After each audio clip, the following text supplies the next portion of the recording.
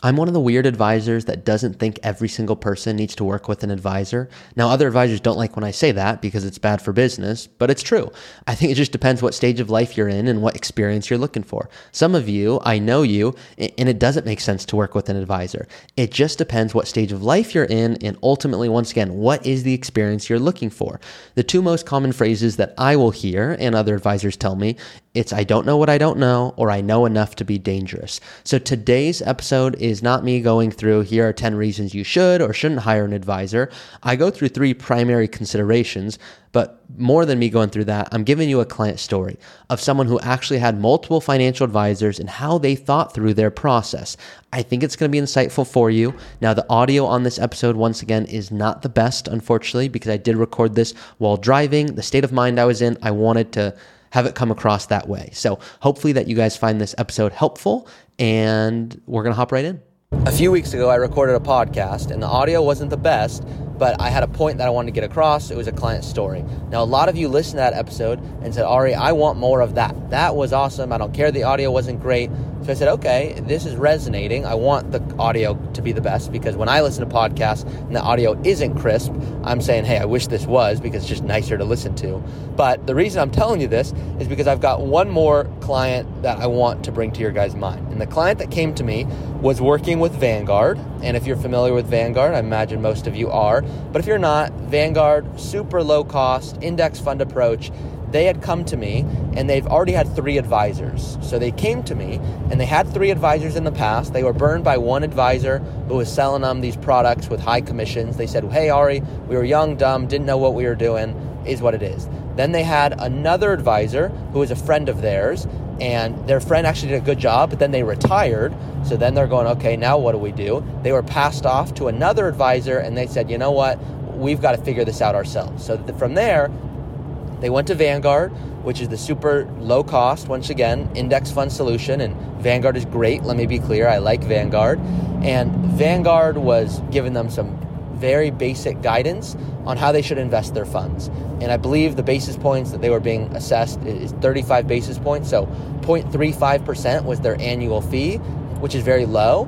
And they were getting some basic guidance. Now, they came to me going, Ari, I don't know if it makes sense for us to pay you because we're getting good guidance right now. It's not the best, and maybe we're leaving something on the table, but it's pretty good right now. I said, great. I don't think it makes sense to pay me anything until we even see if I can add value. And there's, of course, the quantifiable way of looking at should you hire a planner, and then the not so quantifiable piece. And the reason I'm bringing this up today is this is a current client of mine, okay? So I, of course, could cherry pick and show you a client where they didn't end up working with us, and I will in the future.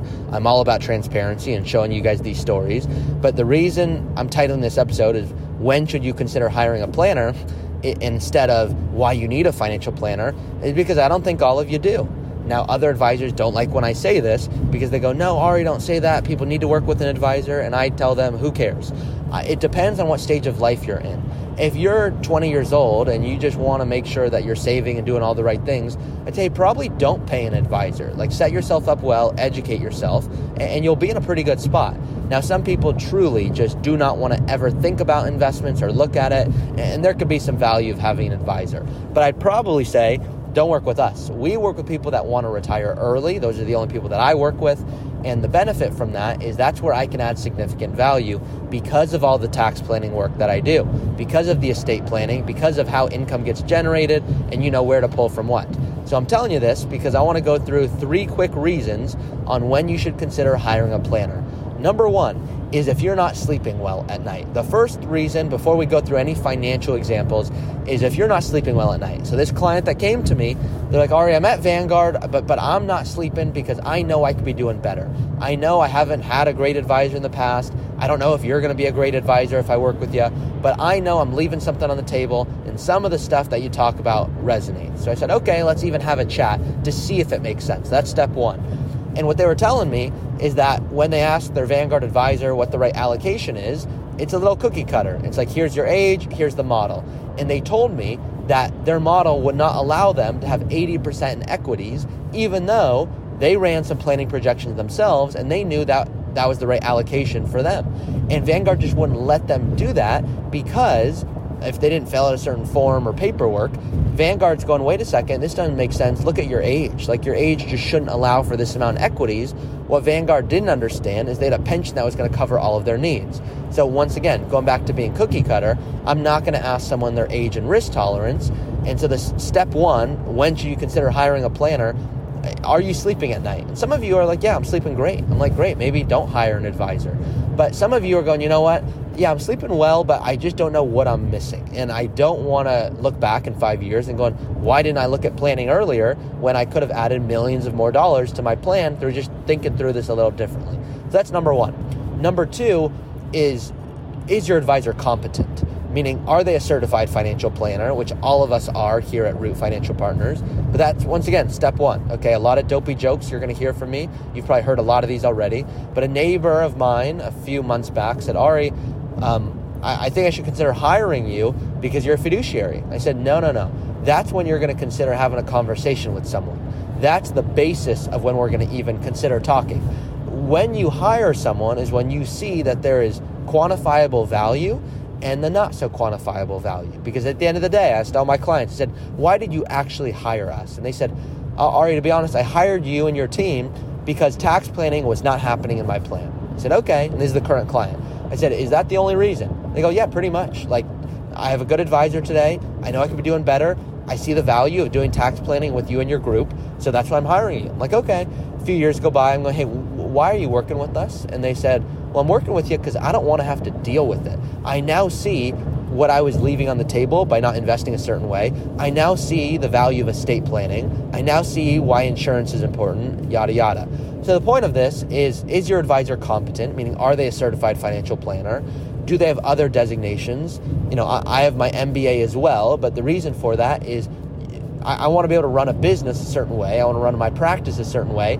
If an advisor doesn't have their MBA in addition to a CFP, it doesn't mean they're bad. And if an advisor has 1,000 designations, it doesn't mean they're good. So I've seen people and interviewed and trained advisors who have all the designations in the world, and I wouldn't give them a dime of my money. So number 3 here, which in my opinion is the biggest, not just can I add value, not just is my advisor competent, but do you enjoy meeting with them? To me, if you're working with an advisor, I don't want you going, it's boring Ari again that's going to talk to us about numbers and graphs. I don't subscribe to that. I believe in saying, I can't wait for this meeting with my advisor. Unfortunately, that's not the case. I want hiring an advisor to be up there just like you married your dream spouse, you picked your dream college, you have your best friend, and you have your advisor. Unfortunately, that is just not the case. More often than not, people coming to me, they've had 2, 3, 4, 5 advisors, and now, and sorry for the audio, I know once again, but people are coming to me and they are saying, once again, I need help. I just don't want to get screwed over. That, at the end of the day, if we're just being transparent, people are going, I don't want to pay a fee and not get value for it, clearly. And I would tell people, please don't pay the fee. But on top of that, they're going, hey, I want to make sure that if someone, I hire resonates with me, that they're going to speak a language that's going to resonate with my spouse. Because one day I'm not going to be here and I want my spouse taken care of. And if this advisor uses all these big fancy words that I understand because I'm a podcast listener and I understand Roth conversion language, but they do not want to hear about it, I want to make sure that this advisor understands how I want my spouse to be spoken to. So there's multiple levels of planning, and here's how I like to break it down. There's 3 types of advisors, okay? There's a financial picker. This is traditionally, even in the 80s and 90s, someone who's just going to say, you know what, client X, client Y, you need this stock. Apple stock is going to do XYZ for you if it grows like this over time. That's like level 1. They're not doing tax planning. They're not doing insurance guidance. They're not doing estate planning. That's level 1. They are a financial picker. They are picking solutions for you. Then there's level 2. Level 2 is a financial planner. Now, a financial planner, there's a lot of these today, in my opinion. Someone who's going to say, you know what, Joe and Sally, what's your name? What's your risk tolerance? When do you want to retire? Let's plug some figures into this graph or this calculator I found online, and it's going to spit out a model, and it's going to spit out a percentage of success, and that's level 2. And then there's level 3. Level 3 is a financial protector, and that's what I view ourselves as, which is not what's your age and risk tolerance, but it's, hey, what do you really want to do with your life? And based on that, is your plan accurately reflecting that? And that's it. It's let me get to know you. If I don't get to know you and you don't know what you want to do in retirement, then that's a problem. Let's talk about it. And maybe with us or with our retirement lifestyle coach who's on staff, and it's asking, hey, what's your estate plan? And you're like, no, I already have a trust and a will. And we'll tell our clients, that's not what I'm talking about. I'm saying, what's your plan to not die with $10 million so you don't become a burden to children where now they don't take a job that otherwise they would have loved because they're like, I don't want to get taxed like crazy if, God forbid, something happens to you guys, I'm now taxed at the highest rate. So estate planning is beyond, do you have a trust and a will? It's saying, hey, do you have the right level of spending? Are you spending the amount that allows you to do everything you want to do? And do you understand if you don't spend it, here's the ramifications? Do you know that if you want to leave $2 million to each child, here's what has to happen? So estate planning, multiple levels to this. Same thing with insurance. A lot of you are coming to me, you have umbrella policies, you don't need them. Some of you are going, you know what, I have an umbrella policy, but I'm just sleeping better at night because I have it. I say, great, I'm a financial protector. I know what's most important to you, which is your sleep and making sure, and I know the audio is a little better now because I'm on a better part of the road, that no matter what happens financially, you are going to sleep better by having insurance. I have clients that go, Ari, I'm happy to overpay. I am happy to overpay for insurance because I'm sleeping better at night. I say, great, let's understand what is most important to you. When do you want to retire? How much can you spend? And if we really don't get to know you, we really can't give guidance. So to summarize for you, we're looking at this going, are you excited to meet with your advisor? Is your advisor competent? And can we add significant value in excess of our fee? If it's incremental, we'll say, hey, don't hire us. So this client that did end up working with us, who came to us from Vanguard, they were getting cookie cutter guidance. It wasn't bad, but they knew there was something better, and we showed them how we could help. There are other instances where people have similar thoughts, and they don't end up working with us, but they feel better because they go, you know what? I went through your process. It was a meeting. It was a couple of meetings, and now I see what we're on track for. And they go, wow, I'm in a better spot than I thought. Like, I really don't need you guys. And I love tax legislation, and I love staying up to date on the latest, financial you name it. And they're good. And I say, great, then don't hire us. Like, I want people hiring us who are going, I cannot wait to pay the fee. Like, I'm excited. I'm over the moon. Every month I see that fee comes out of our account, and I see the value I'm getting for it. And if not, it really doesn't make sense to pay us or anyone. So when are you going to hire an advisor? It's when you're excited to meet with them. It's when you go, you know what, I'm tired of leaving money on the table. The two most common phrases I hear personally are, I don't know what I don't know. Okay, so some of you are going, yep, that's me.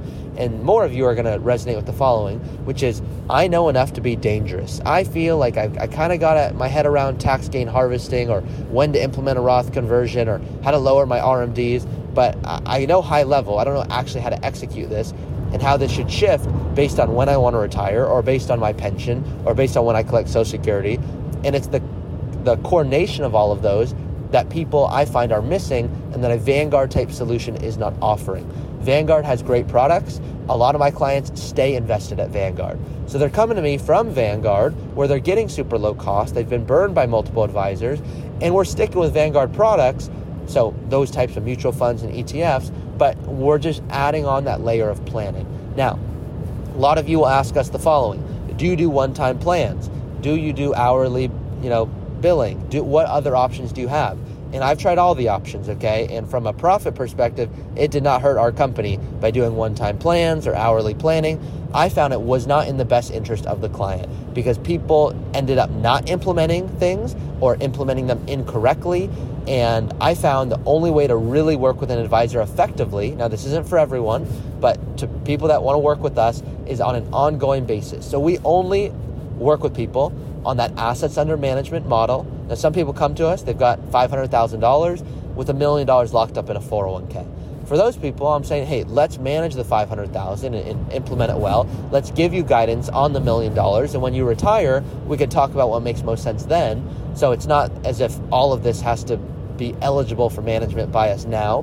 By the way, pro tip for all of you, if you are over 59 and a half and you are listening to this episode, ask your employer if an in-service distribution or in-service withdrawal is even an option. What this means is you can move your money once you're over 59 and a half for a lot of your plans into an IRA or Roth IRA and invest in however you want, instead of just those limited options that are at your employer. It could be a really helpful tool. So with that being said, I'm trying to put this all together for you. when you're thinking about this, okay, what makes sense? What doesn't make sense? Hiring a planner is a big decision, and I want it to be one of the best. Unfortunately, it's not the case. So go look at Google reviews, go look at Yelp reviews of any advisor that you're considering working with to see if it makes sense, to see if people say, yeah, this guy or girl knows their stuff, but on top of that, or they, should I say nowadays, they know their stuff, but do they actually find that clients like meeting with them? I know it sounds a little odd to say that, but I would ask that, okay? And then finally, ask yourself, of course, meaning when you're doing research, is it, yeah, this makes sense. This is someone that I really think I'd enjoy meeting with. I've heard their podcast. I've interviewed this team for thousands of hours. This is the group that specializes only in early retirement planning, because that's all we do. We don't work with everyone. If you are in your 70s coming to us, we'll only work with you if you retired early before. Now you're retiring again, because there's nuance to that. But most people, they're between 50 to 65. They've got $1 to $3 million in liquid assets. They're coming to us. They want to retire with confidence. So that's all I had for today's episode. Thank a little bit of a shorter one. Still of the early retirement about 15 show. minutes here. If you have a but if this is question that something you want answered in a future episode, you can Excuse always me, go so to sorry our about website, that. I can't edit this podcast today just because earlyretirementpodcast.com. I'm That's driving. I had something stuck. So I know that audio is not going to sound great right there, so I apologize for that. But you're getting it as transparent, as real as it gets right now. If you do want to work with us, in the description of today's episode, you are going to see a link to apply to work with us, and you can go ahead and fill that out, and you are going to get a response based on what you fill out there. So with that being said, I hope that this episode was insightful, and I love you guys, and we will see you for our traditional podcast episode every Monday. See you guys. Or financial advisor before taking any action. This podcast is for informational purposes only.